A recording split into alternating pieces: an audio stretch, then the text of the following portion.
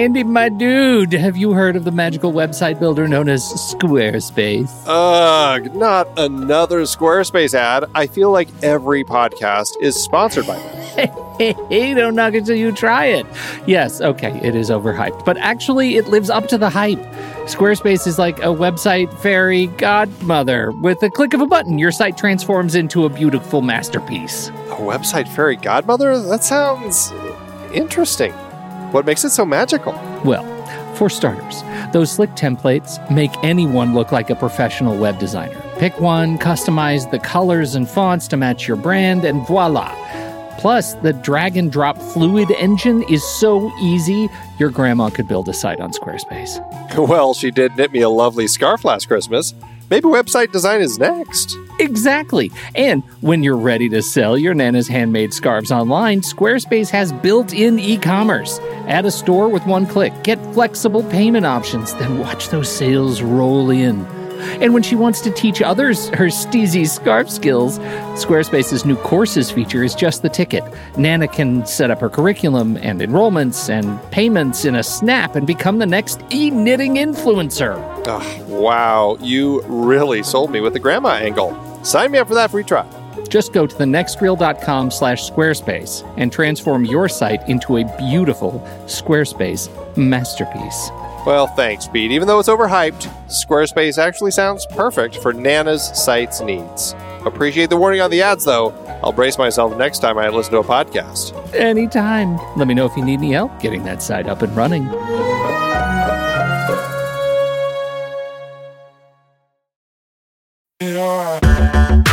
Andy, can you believe we've almost hit 700 episodes of The Next Reel?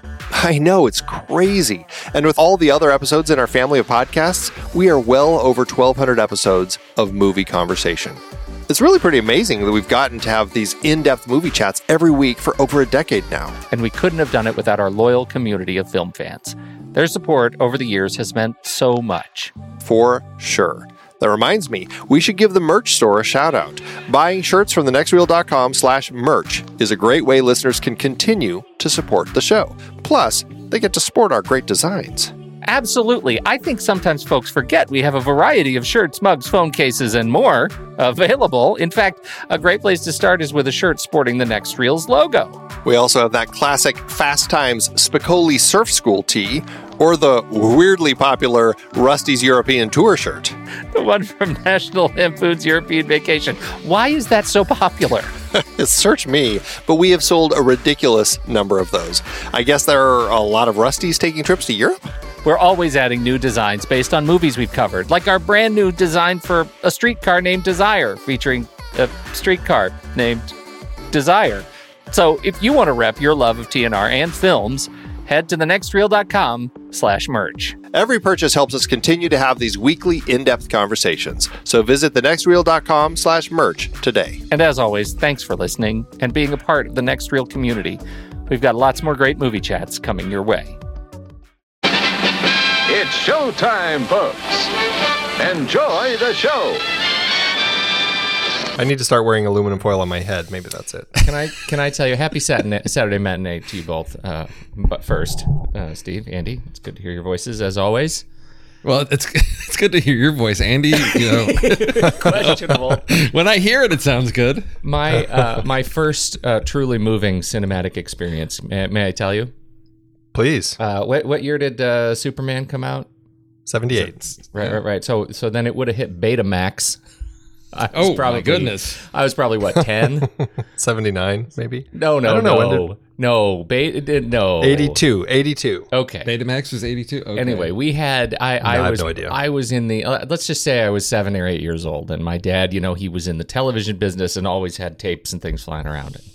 And so our very first machine was a Betamax machine, and he bought a couple of movies, one of them being Superman, the movie, the motion picture.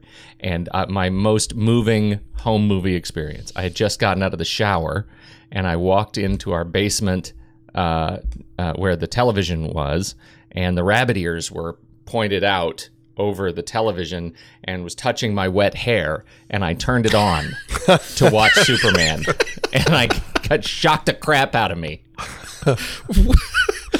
That was my You got first. shocked by the rabbit ears? I did. There was some sort of a I don't know, static, some build up. It was a plot device. It was a science fiction plot device that shocked my head, knocked me to the ground. Superpowers. And I Right? that's You gained right. superpowers because of that. And now, every time I get online for a voice chat, I screw up Andy's connection. That is my superpower. It's the worst superpower ever. It's very isolated. It's like the character. I was the first voted off of the Runaways. It's like, what was that character in Hitchhiker's Guide to the Galaxy, or in that series, who it wasn't really a superpower, but this guy had this power that he never knew, but it was to draw bad weather to him, and everywhere he went, bad weather always followed him around. Yes. I love that. Yes. Pete just disrupts the internet wherever he goes. I also make all carbonated drinks go flat immediately. When I walk into a restaurant, all drinks get boring. Those are my terrible superpower. Yeah, no. What's new in your movie lives? Well, I went to see Only the Brave yesterday, which it's a Phoenix, or it's an Arizona-based story. Sadly, not filmed in Arizona, but still, it's a really powerful film. I really just connected with it. It's about the Granite Mountain hotshots who all perished in a giant flame a few years back when they were trying to stop a fire from burning the town of Yarnell, and so I went and saw that, and it was a really fantastic film. I would hope that it's going to get some popularity and find its audience and be something that people will talk about at award season, because I think it certainly warrants it. So that's what I've been up to. Why wasn't it filmed in Arizona?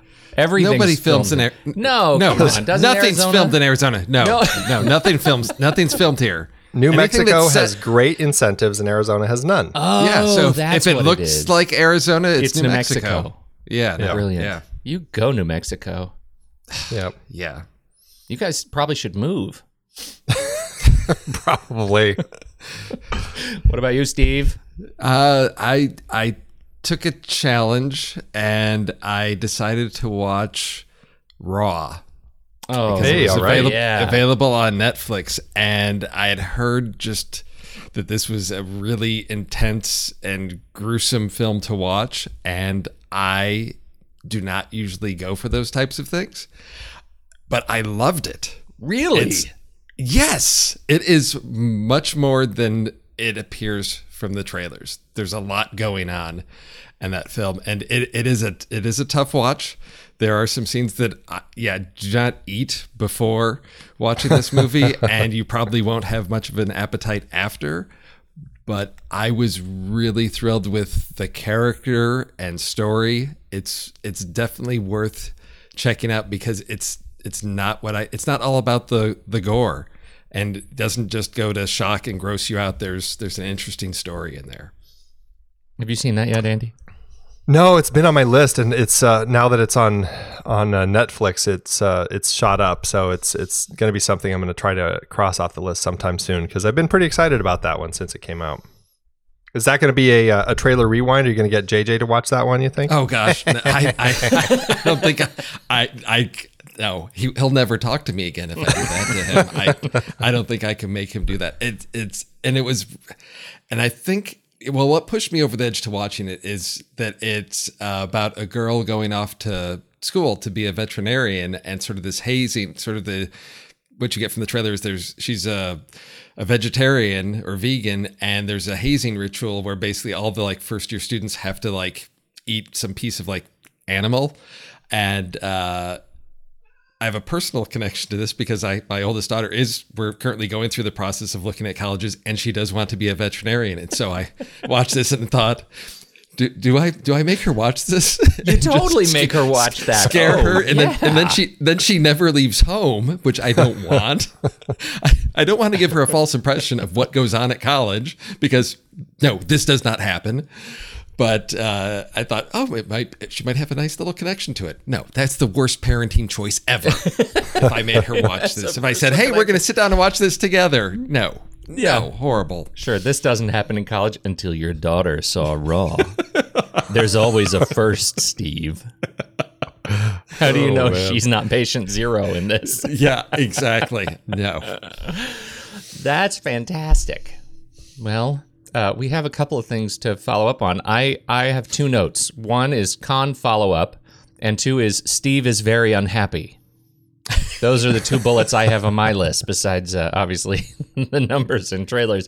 Where would you like to start, Steve? Do you want to get yours out of the way, or...? Sure, because it sort of connects to Andy's activities of seeing Only the Brave. Because I went to go look to see what's opening this weekend, because, is there something worth seeing out there? What's going on at the box office? And movies that we've talked about recently that were coming out this weekend... Tragedy Girls, Wonderstruck, Killing of a Sacred Deer, all open this weekend, apparently extremely limited, nowhere near me. I live in Phoenix, the 5th largest city in the country, and none of these films are found to be here anywhere. So, you know why that is? Why? Because we're not on a coast. Therefore, we're not important. But here's the thing. So I went and looked and said, okay, maybe these films just aren't doing well, and so I did my research. I went to Rotten Tomatoes, I went to Metacritic. Tragedy Girls, 83% on Rotten Tomatoes, 24 out of 29. It's got a 7.4 out of 10. Metacritic, it's at a 55, but only 5 reviews. But Wonderstruck, 69% on Rotten Tomatoes, which is sort of in that range. 56 out of 81 reviews, a 6.5 out of 10. A Metacritic rating of 74. Killing of a Sacred Deer, 75% on Rotten Tomatoes, 59 out of 79. It's got an 8 out of 10 on the rating. Metacritic at 79 based on 26 critics. And then you look at what's out. Geostorm, 13% on Rotten Tomatoes, which is 4 out of 31 with a 3.7 out of 10. Metacritic gives it a 21 based on 17 critics. Snowman, 9%, which is 11 out of 117 reviews. It's got a 3.2 out of 10. Metacritic gives it a 24 based on 34 critics. So the movies that are out there that I can go see, Geostorm and The Snowman, are garbage, and the things that I want to see that are critics are agreeing these are films worth seeing based on these reviews. No, they're not out there. So when studios and theaters are complaining about poor box office, it's like, well, because you're putting out the movies nobody wants to see, and you're hoarding the things that are getting good reviews that people will probably go show up to see because they look really interesting, but they're not there. I'm not happy. This is what that sounds like. You know what is interesting about that, though, is, and I want to get your comment in here, Andy, because you are not on a coast, and I don't understand why you don't count. You're not important, because you may not get the movies when they're released, but it seems like you get all the test screenings. What's that all about? Like, Steve, your problem is you didn't go to enough test screenings. You probably would already have seen these movies. You just wouldn't have known it until the moment they start. No, because I would have showed up and like, ooh, maybe I'm going to see Wonderstruck. Oh, no, it's Geostorm. Yeah, it would have been Geostorm three times. Yeah, exactly. That's what it would have been. Yeah. Exactly. Yeah, that's the problem. The test screenings are usually for those big films like Geostorm, and rarely are they for things like, Tragedy Girls or something that's a little more limited but might actually be worth our time. So it's just one of those frustrating things. I don't know. I was looking at the movies playing in the theaters yesterday, and I was shocked that Geostorm had so many screens because it looks so terrible. And I feel like that's just destined to bomb, but I just like, why can't they at least give one of those screens to, something like The Killing of a Sacred Deer, because that's got nothing but incredible reviews. And yes, it may look a little strange and maybe it's harder to draw in its audience, but at least it's giving people the option, I don't know. It's frustrating. But hey, Boo 2 opened, and that's looking to dominate this weekend. So there you go. Oh, God, that's horrible. Well, I will say kudos to Tyler Perry for finding his audience, knowing what they want to see, making it cheap, and making money almost every time. So smart dude. Very smart dude. Well, I haven't seen anything. However, the opportunity is ripe. Everybody's leaving town, so I've got the week to myself. I'm going to have to catch up on all of these things. Yeah, you can finally see It. Yeah, that might be on the list. Let's just say it might be on the list. I do want to talk. We got a little bit of feedback on Khan. Were you surprised by the sort of bifurcated feedback on the Wrath of Khan remake? Into Darkness? No, you mean just the fact that.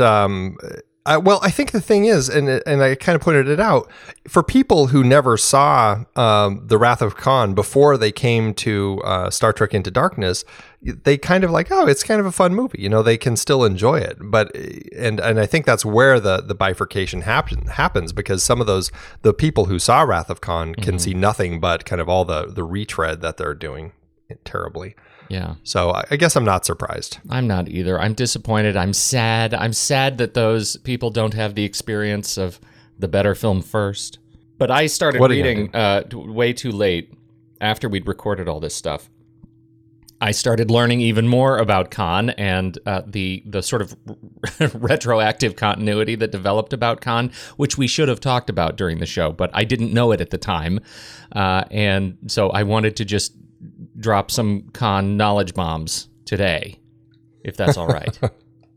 The Khan knowledge bomb. The Khan knowledge bomb. Are you ready? Here you go. First of all, as it turns out, sometime after Space Seed and The Wrath of Khan, the writers, which still are considered in canon, these particular writers around some of the novels, actually developed Khan's story.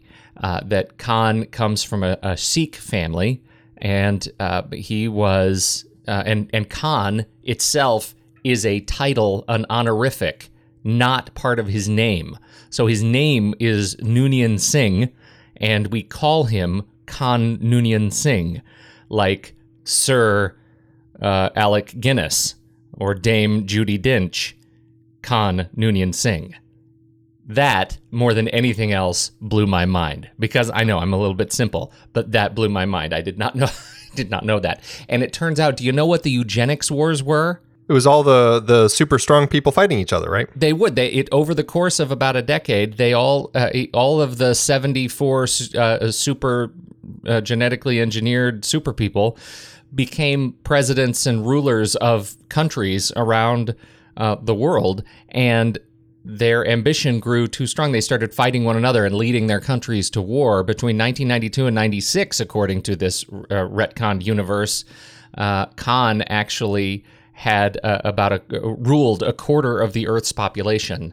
And so that is what the eugenics wars were, was all the genetically engineered people fighting one another. And Khan and his 74, most ardent followers said, the only way we're going to get out of this alive is to put ourselves into this cryogenic freeze state and get off the planet and get way, way, way far away from here. And so that's what they did. So that's pre-Space Seed, which I thought was really kind of interesting. I didn't know that it was self-imposed at the time. All right, so I'm not up on my Star Trek as much as I should be. It's been a long time since I watched Next Generation, but wasn't Data's creator like Dr. Noonien Singh or something really similar to that? Because I figured if Khan was the first name, then they were it's Song, Dr. Sung, S-O-O-N-G. So we're really sing-song. Eric Sung. We're sing-sung. His name is Eric Sung. Ariksoong. Yes, that was that was great. But he was also played by Brent Spiner. Right. Yes. Okay. So not the same guy, but that was good. It's funny, and I think what you and I were laughing about when you discovered this funny little fact is that it makes the title The Wrath of Khan sound really dumb when you put any other title in place of Khan. The Wrath of Mr., The Wrath of Sir, The Wrath of Admiral. Right. It's just terrible. Oh no.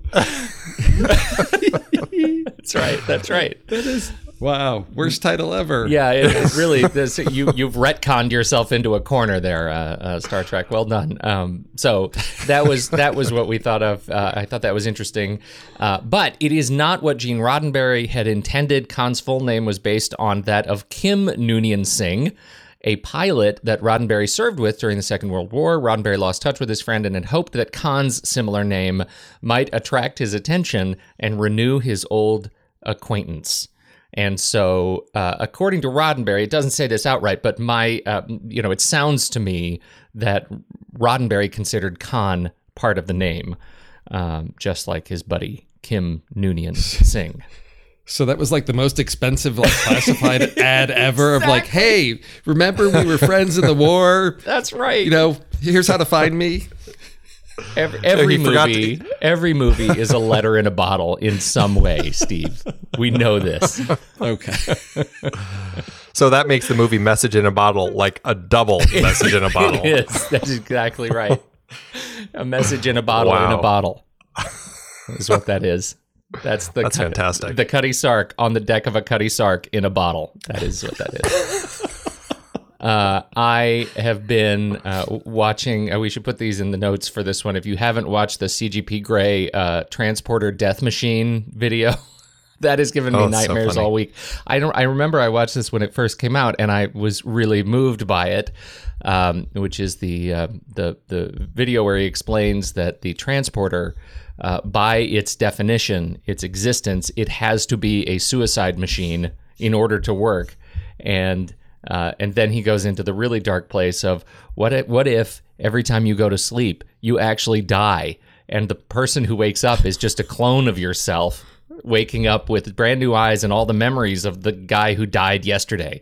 So I told my kids that, and now I gave them both nightmares. Yeah. Yeah. You just keep earning that Best Dad of the Year award, don't you? But I said it with great curiosity. Kids, let me tell you a little something. So tell me what you think about this. My son goes into buffering mode, where his eyeballs turn into spinning beach balls. Yeah, not quite ready. Not quite ready for some of that stuff. Anyway, shall we talk about trailers? Yes, let's. Or do you have more box office to talk about? No, I think that's it. I'll be curious to see which of the new movies ends up on top. If anything, we'll be able to kind of beat out Boo 2. Boo 2 is probably going to top the box office. Tyler Perry's first Halloween film that he did. I think it was just, I can't remember if it was last year, but that one was a really surprising hit for October. Happy Death Day is probably going to do well. I'd like to think that Only the Brave is going to break in there somewhere, but I think it's going to be kind of a slow burn with that one because it's probably mostly attracting older people. I know. Slow burn. But Geostorm will probably do well, unfortunately. Man, isn't it great that Geostorm is at the top of the box office this weekend, and we have a list that essentially where Geostorm is the crown prince of that list. Amen to that, brother. All right, Andy, why don't you do your trailer first? Well, I every time a new A24 trailer comes out, I get very excited. And I've been hearing about The Ballad of Lefty Brown for a little while, probably since it premiered at South by Southwest back in March. It sounds like a really interesting Western, and it kind of got me excited, but there wasn't much out there until finally this trailer hit. I knew A24 had acquired it to distribute, and now the trailer's finally out there, and it looks just fantastic. Bill Pullman is the title character, Lefty Brown, who is kind of the deputy for a sheriff who gets gunned down. And he is not, Bill Pullman is not kind of the sort of person that you'd want to replace the sheriff. He's a little, I don't want to say inept, but he's just not kind of the brave character. And he really has to, step up and really kind of become the leader that these people need so that, and go after the person who killed the sheriff. And I love seeing Bill Pullman playing this character. It looks like such a different kind of character for him. He's kind of taken on this different voice that I think is really interesting. He's also working off of opposite Peter Fonda and Jim Caviezel and Kathy Baker, Tommy Flanagan. Looks like a really interesting cast. They filmed it up in Montana. The vistas look gorgeous. And I always love a good Western, and this looks like something that I'm going to really enjoy. So that's my pick, The Ballad of Lefty Brown. What do you guys think? Yeah, it's interesting because it takes that approach from sort of the sidekick having to become the hero, because I get the sense from the trailer that Peter Fonda's the heroic sheriff and Bill Pullman is sort of the deputy sidekick that's always been there all along, but now he's got to got this burden of sort of avenging the death of his partner. And I like the trailer sort of structured in terms of how he sort of builds up this posse, sort of a posse of misfits that come together. And I think that's what's really appealing to me about this, is these interesting characters that are uniting to go, on this vengeful quest to hunt down whoever it was that shot the sheriff. So yeah, I think it's a different type of Western. So it's something it's not one of my high demand, got to get out and see right away, but definitely something that I'm going to put on that list of, when it's available streaming or in video someplace. It'll be on I feel like a Western. I'll check that out. There you go. Steve, clearly we know who shot the sheriff, and he did not shoot the deputy. It's true. I just want to make sure that going into this movie, that question is answered. Oh dear. Yeah. I don't know. This is one of those movies that I feel like going to see it, I would probably really enjoy it, but I'm not sure it trailered well for me. I didn't find that real spark. It seemed like it didn't move quite enough for me in the trailer. But I'm with you. Like, the cast looks great. I'm a fan of the Westerns, and I think I would really enjoy this, especially seeing Bill Pullman in this kind of a role. I just didn't get the spark from the trailer, and it's probably one of those movies that I would watch on Netflix and really regret not seeing it in the theater. Yeah, I think the vistas are going to really shine on the big screen. And, it might be, I don't know if it's going to be a real like character Western, like a slow paced character Western, but I'm hoping it's going to have a little bit of that Unforgiven vibe, just a little bit of, he's got to kind of get these, I don't want to call them misfits, but just kind of the people you wouldn't normally pull together for your posse to go after somebody. Yeah. And so, it's got me quite excited. But it's going to be opening December 15th. So probably not a huge release, but definitely something I'm looking forward to. Outstanding. Steve? So I'm bringing in something unusual because it's a documentary. And that's not something that we typically talk about on the show, but this one just really stood out for me. And this is the Netflix movie Jim and Andy, The Great Beyond, with a very special contractually obligated mention of Tony Clifton. And this is a behind-the-scenes look at how Jim Carrey really became Andy Kaufman during the shooting of Milos Forman's 1999 film Man on the Moon. What I didn't know, and is apparently, according to the trailer, all this behind-the-scenes footage has been locked away and unavailable, and now it's being released for the first time. And part of it is because of some of the behind-the-camera shenanigans of Jim Carrey. And what makes this really interesting for me is not only do I love Man on the Moon, which to me is an underrated film that really deserves rediscovery. To me, it's one of the three great biopics from the 90s that Scott Alexander and Larry Karaszewski wrote, which was Ed Wood, People vs. Larry Flint, and Man on the Moon. But Andy Kaufman is such an interesting character, and his style of comedy was so unconventional and just mysterious that it appears that a lot of that carried over into the making of this film, so that Jim Carrey and his embodiment of Andy Kaufman was pulling all kinds of weird, disruptive stunts during the making of this movie. And just the way that this trailer is setting this up as, the footage that has been hidden away for 20 years, I have to question, so much about what is real and what is not in terms of what we're getting with this behind the scenes approach to this. It feels very much in the vein of something that Andy Kaufman would do, would be to fabricate something to create a reaction. And I like that approach to how they're presenting this documentary. I don't know. I feel like I questioned at the time Jim Carrey's authenticity in the film, because it felt like on one hand he was totally destined to play this character, and on the other hand he was definitely putting on airs and playing a role, and it was something for him to was it just him sort of grabbing the spotlight in a kind of inauthentic and unnatural way. I'm with you. The movie ended up being great, but I always sort of questioned. And I think I always question when you hear actors who are so sort of method that they put themselves in the character all the time, and they pull out their own teeth for the role, and I mean those sorts of things. I'm a little bit circumspect by all of them. I feel like this this is a little bit of Jim Carrey's therapy to kind of process the experience. And the trailer made it sort of started to answer that question for me that he really went to, as a result of this film, went to a kind of dark place. And, in embodying Andy Kaufman and in all of his ups and downs. And so I think that it looks just riveting to me, and I cannot wait to see it. Yeah, I got pretty excited seeing this trailer, and it really piqued my curiosity. Why, after all this time, has Universal decided to let the footage be released? They obviously had been kind of keeping it from everybody for an awful long time. What was the contributing factor that finally got them to say, okay, we'll release the footage now?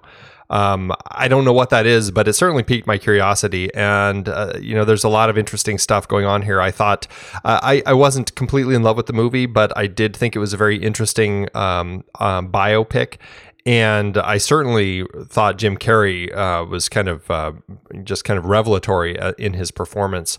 And, knowing all of that and kind of getting some of the behind the scenes stuff from this, I don't know.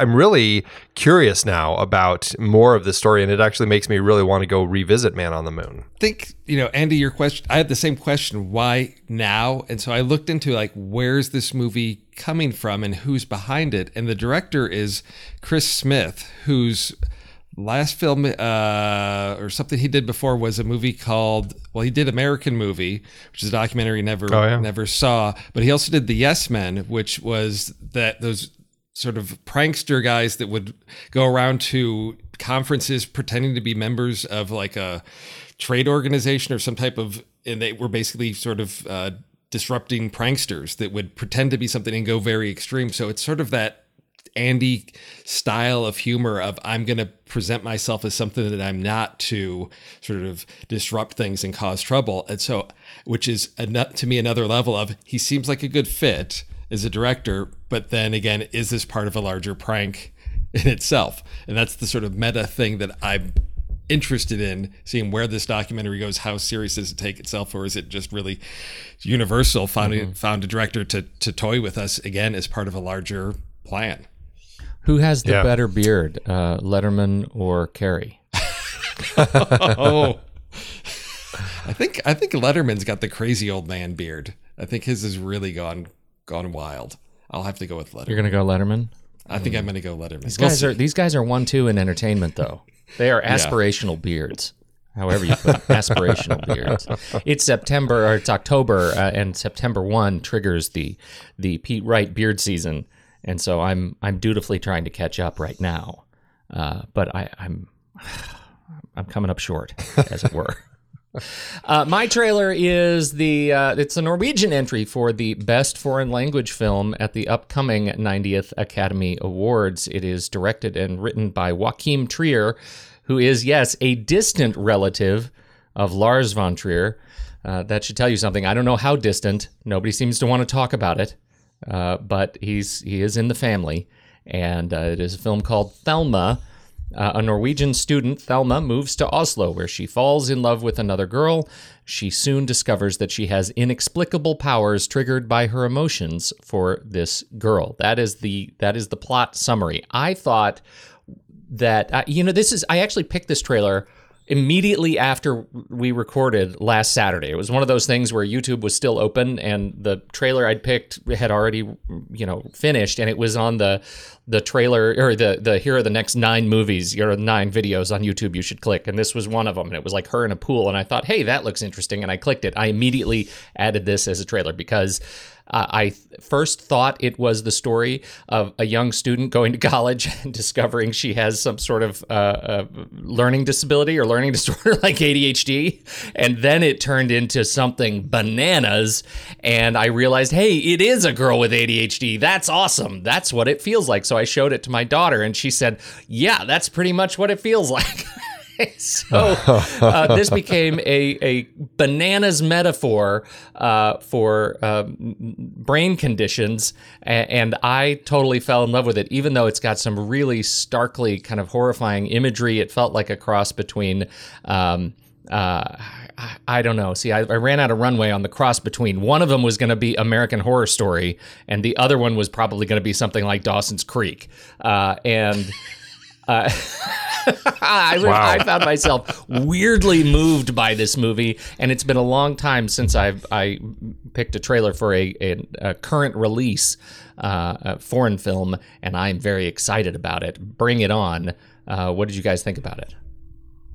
Oh, I loved it. I thought it felt like the life inside of a teenage girl. There's something about kind of just the emotions that she's going through and trying to deal with this supposed power or whatever it is that she has. It really just was exploring things in a really interesting way. And I've only seen one of Trier's other films, and that was Oslo, August 31st, which it was an incredibly powerful film. It was kind of depressing as all get out, but really just a strong film. I really liked it. And so I feel like he can bring solid stuff to the table, and watching this trailer, I'm like, I feel like he's really tapped in well with these characters, and it struck me as just a strong film that is on my list now. So I quite enjoyed the trailer. What do you take, Steve? Yeah, I think it's an interesting, as a parent of teenagers, it's to look at the transformation that they go through is sort of akin to having weirdly uncontrollable, strange superpowers that cause chaos and disrupt your life. And I think it really taps into that metamorphosis or transformation that kids go through as they're trying to find out who they are. So I think it's a nice fit within that superhero genre. As soon as I watched this, I thought, of course, this is in Pete's wheelhouse. It's got superheroes.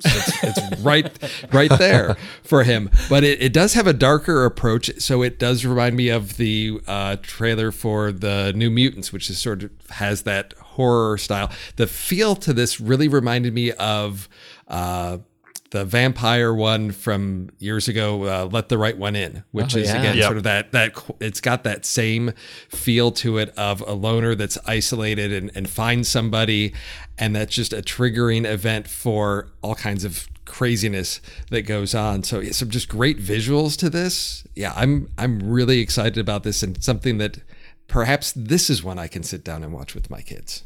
That's true. This is a perfect one for kids. I think let's see, the release date. It's been floating around festivals all throughout the bottom half of the year. It opens November 10th in the U.S. Limited, it says in parentheses, probably not Phoenix. That's funny. Yeah, exactly. I'll be grumpy again. Really tying a bow around that one. But it's available. It's around. You should be able to find it. And November 10th, a little bit more broadly in the U.S., but it's been at the film festivals all around the world for the last couple months. So looks like it's interesting. Thelma, put it on the list. There you go. Fantastic. Speaking of lists, let's do ours. Andy, what was our list for this week? Well, we just loved the transwarp drive in Star Trek Into Darkness, Pete. Really central to the plot. Really just... So we went with, really dumb sci-fi technology that is involved in the plot in some way. So that's what we did for our list. It'll make for an interesting set of things to talk about here. I know I broke something doing this list. Like, this was really hard. Was this easy for you guys? It was a hard thing to search for. Like, I was racking my brains, and I ended up finding some that I'm pretty proud of, but it certainly is my shortest list that I've found thus far. Okay. Well, Steve, I feel like I have nothing to lose here to let you go first. So because we all have the same. We might all have the same. Well, I don't know. Andy may have found some interesting outside things. I was racking my brain because I thought this is the trope from like late 80s, early 90s bad science fiction films where it was like straight to video. There's going to be, and I'm racking my brain trying to find anything. And I couldn't come up with anything. And I ended up with films that I was surprised are on this list, but I sort of nitpicked some things.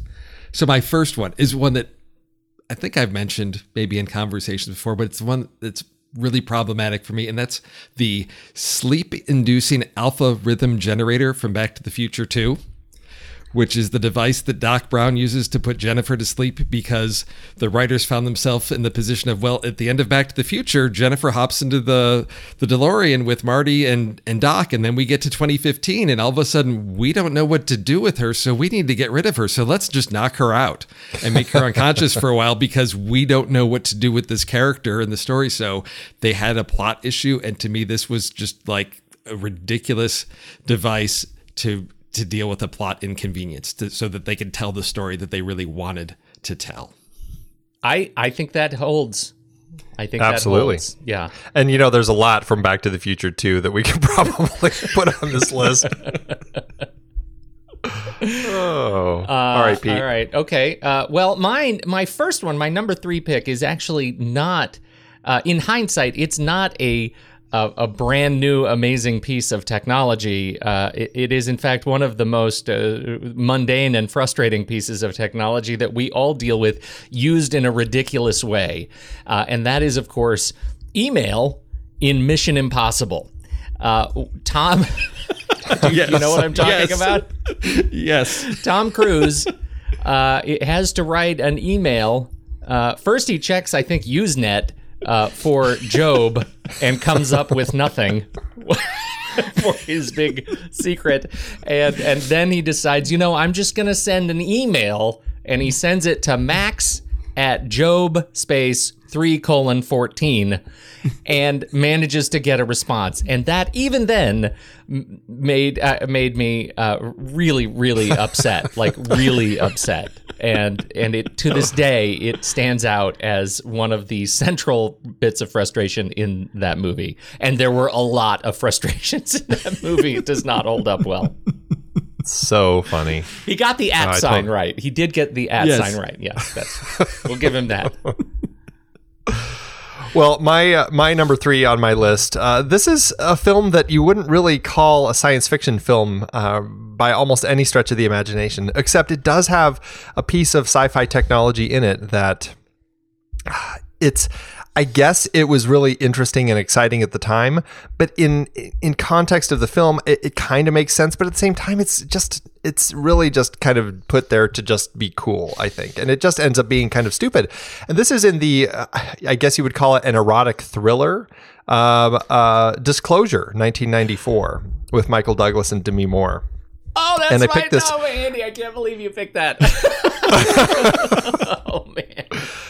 And there's this part of the movie where, for some reason, and it's like a computer company, so to a certain extent it makes sense, but they have decided to put like all their data banks in this virtual reality like warehouse, basically, and Michael Douglas has to sneak into this virtual reality place and find these files. And he's going around this place, and of course, Demi Moore, her avatar pops in, and she's actually already deleting the files, and it's this big thing, like she can't see him, he can see her somehow, and it seemed cool at the time, but in retrospect, it just is like just such a silly plot device that's in there just to kind of look cool and hip at the time and everything. Just was dumb, but it was cool at the time, I guess. But anyway, that's my number 3, Disclosure. I love that pick because the entire purpose of that entire Digicom virtual reality, like, why would you possibly think that the future involves going into a virtual reality filing cabinet and still having to walk around to get your files, like walk around in these virtual hallways and open stupid filing cabinets? We do that now, you idiots. Oh, I know. It's so dumb. Like, yeah, they're actually pulling open file drawers and like going through the file. It's like, what? You have used the miracle of technology to solve exactly nothing. You have solved nothing. But the best was the big moment at the end. It was Michael Douglas, his perfectly realized virtual reality avatar against the skeleton with the terrible face of Demi Moore, who didn't even know he was there. Like, that was it was awful. It was terrible. It really was. And it was also the coolest movie I'd ever seen up to that point. Exactly. Right, exactly. Steve? Okay, this one just made me groan, like, out loud in the theater while watching this film. because I have the utmost respect for Apple computers, and I know that they're built on code that's out there, but the fact that a Apple laptop could interface and upload a virus to alien spaceships is the most ridiculous thing that has ever happened in a plot to save the world. So Independence Day, Jeff Goldblum can somehow get his laptop to interface, and he's coded a virus that will disable the alien ships. It's just... Well, he did it, and the alien ships were, I think, running Windows. Yeah. See, now if he had sent sort of like the Nigerian prince email scam, that would have been believable. Them, yeah, that would have been more likely. Yes. So funny. Well done. That's a good one. Well, my number 2 pick was actually Disclosure. So well done, Andy. I'm going to insert a bonus pick in here, which is, what is it that a programmer needs to extract the personalities from 200 deceased criminals just to allow us to see Russell Crowe as a nutcase? This is, of course, Virtuosity. It's one of those where it was that was the reward. The reward was Russell Crowe in itself. The movie was just terrible. I don't remember much about that movie other than it really wasn't very good. Yes, that's got Denzel in it, doesn't it? It's a Denzel. Yeah, okay. It is another Denzel. Denzel and Russell. Okay, hot take. Yeah. All right. Oh dear, Andy. My number 2 pick is a movie that Steven Spielberg did that I feel like there were some moments in it that really worked, but I feel like I get frustrated with it because I find there's so many moments that just are overwhelmingly frustrating. And it is his big sci-fi film that he took over from Stanley Kubrick, AI, Artificial Intelligence. How dare you? This film, there's a lot of good stuff in it, but unfortunately there's a lot of bad stuff. And the bad thing, the really bad sci-fi that just really irked me to no end is, of course, the awful, I guess you could call it, cameo appearance by Robin Williams as none other than Dr. No. That's right. He is Dr. KNOW. No, he is the future search engine that not only do you have to pay for, but he's elusive as hell and gives you really just dumb answers. It's like, a carnival show. And it was so frustrating that this is what people do to find information. It's like a phone book that won't quite give you the right answer. It's like, oh, you said Andy Nelson. I'm going to give you the first one, but there's actually 10. Oh, it was so dumb. I was so irritated by Dr. No through the whole thing. So that's my number 2. Yes, he is problematic. I will give you that. That was terrible. Okay. All right, Steve. I'm going to upset. I've got 2, and I'm going to upset people with either one. That's exciting. And the thing is, they're both based on books, so it's not necessarily the film's fault. There's plot. All right, I'm going to go with Harry Potter and the Prisoner of Azkaban and Hermione's Time Turner. That it shows up for the one movie, the one book. You've got this device, and she uses it to basically do homework. You've got the ability to go back in time, can undo all kinds of things. Dumbledore gives it to her so she can do homework, and then one little thing at the end, like, okay, crank that thing back 1,000 times, kill Voldemort. Crank it back. If there's so much, they've got it. It's like the Eagles, in Lord of the Rings. It's there. It could solve so many problems, but we're not going to use it for that. And that just really frustrates me about that film. Yeah, I use that one for my my bad use of time travel. Yeah. Did you? Yeah. Oh, okay. Well, I can give you another one then. Well, not if it's going to take mine. Yeah, okay. maybe at the end. At the end, yeah, give me a bonus. Did you do that one? I guess I did. Okay. That was my I guess dumb use of time travel is to use it for homework. Oh, that's right. Okay, that's how hard it was to find it. It is, yeah, yeah. Mine is wow. This one, it's tough when you're doing one that is based off of technology that is used almost exactly perfectly as described in the book, and it works so poorly on screen. And that is, of course, our data trafficker, Johnny Mnemonic. The movie, pretty much anything involving the brain and his like trance-like state when he's buffering data to get in the iPod in his brain, is just terrible. The movie, falls apart. But really, how the movie uses the brain stuff as a plot device is mostly just so we can get into this sort of B-story emotional line where he starts losing more of his precious family memories, and it just ends up terrible. The book, the story that was included in Burning Chrome, which is a collection of all fantastic William Gibson stories, is absolutely where you start with this and then you stop. You don't need to watch the movie at all, please. The book is enough. If you really want to watch the movie, read the book again. You're welcome. There you go. Yeah. Well, I'm for my final one, I'm going with one that actually is a movie I quite enjoy. And even the technology, it's kind of cool technology, but you have to admit, when you step back and think about it, it's like, this is what they came up with to figure all of this out. It really is kind of a dumb system that they have. This is going back to Steven Spielberg again, this is Minority Report. I think this is a great movie. But this is the system they have. So they've got 3 psychics lying in a pool that they all think of something, like this future thought of somebody who's going to kill something. It appears on the TV screens overhead. And then what their little future system does is it sends the signal down to this machine that carves it into a marble, and then the marble comes rolling down the system. It's like a lottery drawing. It's like, who's it gonna be? Who's it gonna be? And then they pull the marble up, and it's like, oh, look at that. It's like, this is what they do with it. It's like, wouldn't it be easier and quicker to just, hey, once that information is there, just pop it up on the screen? But no, let's do the marble roll because it looks really cool. So anyway, that's my final pick. Oh, yeah, but it looks cool. It looks really cool. It really does. And those marbles, then you have a collection of criminals on marbles. Like, that's valuable.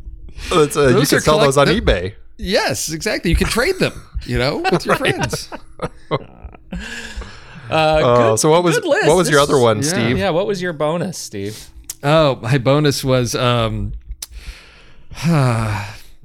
again from the 90s. Here's the sentence that introduces this. Why have one when you can have 2 for twice the price?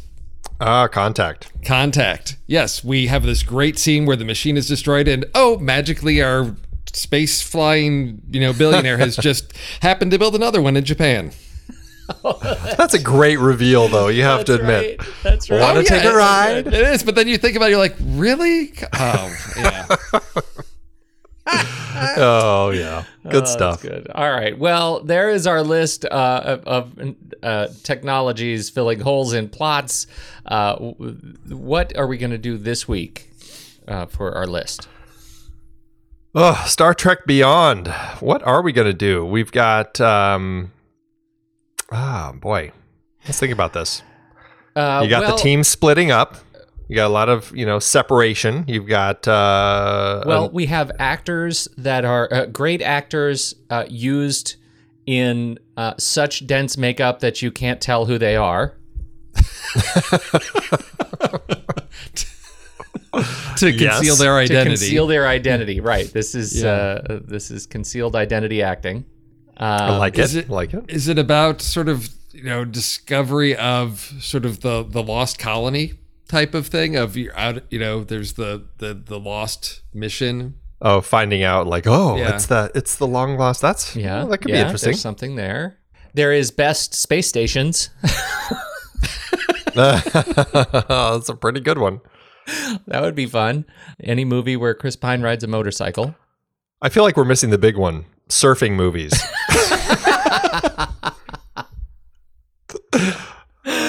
That's awesome.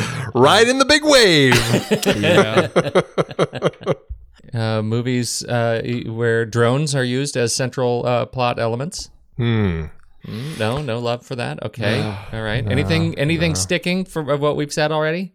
I like the lost colony idea, or just, people stranded. There's an interesting element we could pull with, stories of missing people who have been stranded somewhere.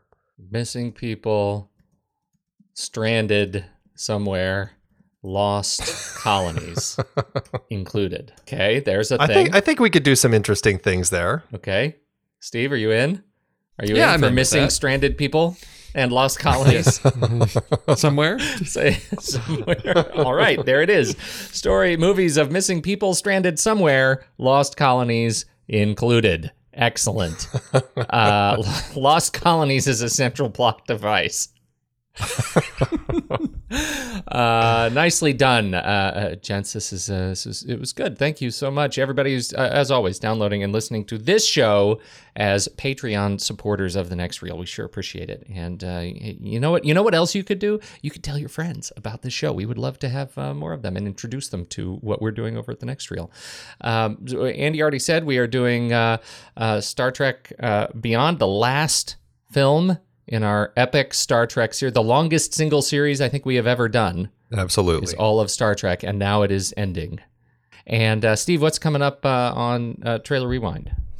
Well, if you haven't already, go check out the Miss Sloan episode that recently posted. But coming up next month, JJ and I are looking at an interesting little movie called Faults, which is about a cult deprogrammer that finds himself sort of in an interesting situation. Excellent. I haven't seen it yet, Andy. Did you ever see that? I don't remember whose pick that was either. I think it was mine, but it still looks interesting to me. I've had it on my list for a while, so I'm definitely going to have to check it out soon since they're going to be talking about it soon. I know. Get it on the list. All right. Well, this is great. And we have, I think we've already mentioned it. We've got our next film board's coming up in a couple of weeks. Murder on the Orient Express. That's the next one we're excited about. So maybe we're excited about it. Who knows? But there you go.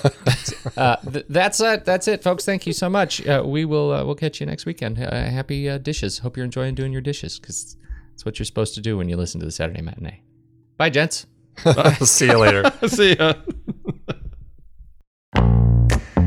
I love the conversations that so many of our hosts have had on their shows. Steve and JJ on Trailer Rewind, Ray and Ocean on Silver Linings, even Tommy's short-lived No, Wait, Hear Me Out. And so many films they've discussed started out as a book, a play, or even a TV series. Well, now you can support our whole family of podcasts by using our new Originals page to buy the original source material used to inspire films covered on our shows.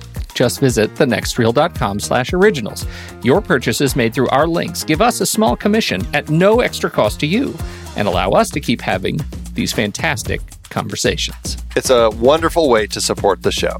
Producing these podcasts week after week require a ton of work behind the scenes. If you'd like to help support our efforts, try using our Originals page when shopping for books and movies that we've covered. It's your one-stop shop for Amazon and Apple links, where you can buy the book, play, video game, movie, etc., upon which the movie is based. Original material for Trailer Rewind movies like If Beale Street Could Talk, The Goldfinch, Aniara, or The Two Faces of January. Or Silver Linings movies like Repo Men, which was based on the Repossession Mambo. Plus, by using those links to buy books, Amazon and Apple show us a little bit of love, which allows you to support our family of shows with minimal effort. Visit thenextreel.com/originals. It's a fantastic way to support the show and find a great book to read. That's right. Head over to thenextreel.com/originals to find your next read and get started today.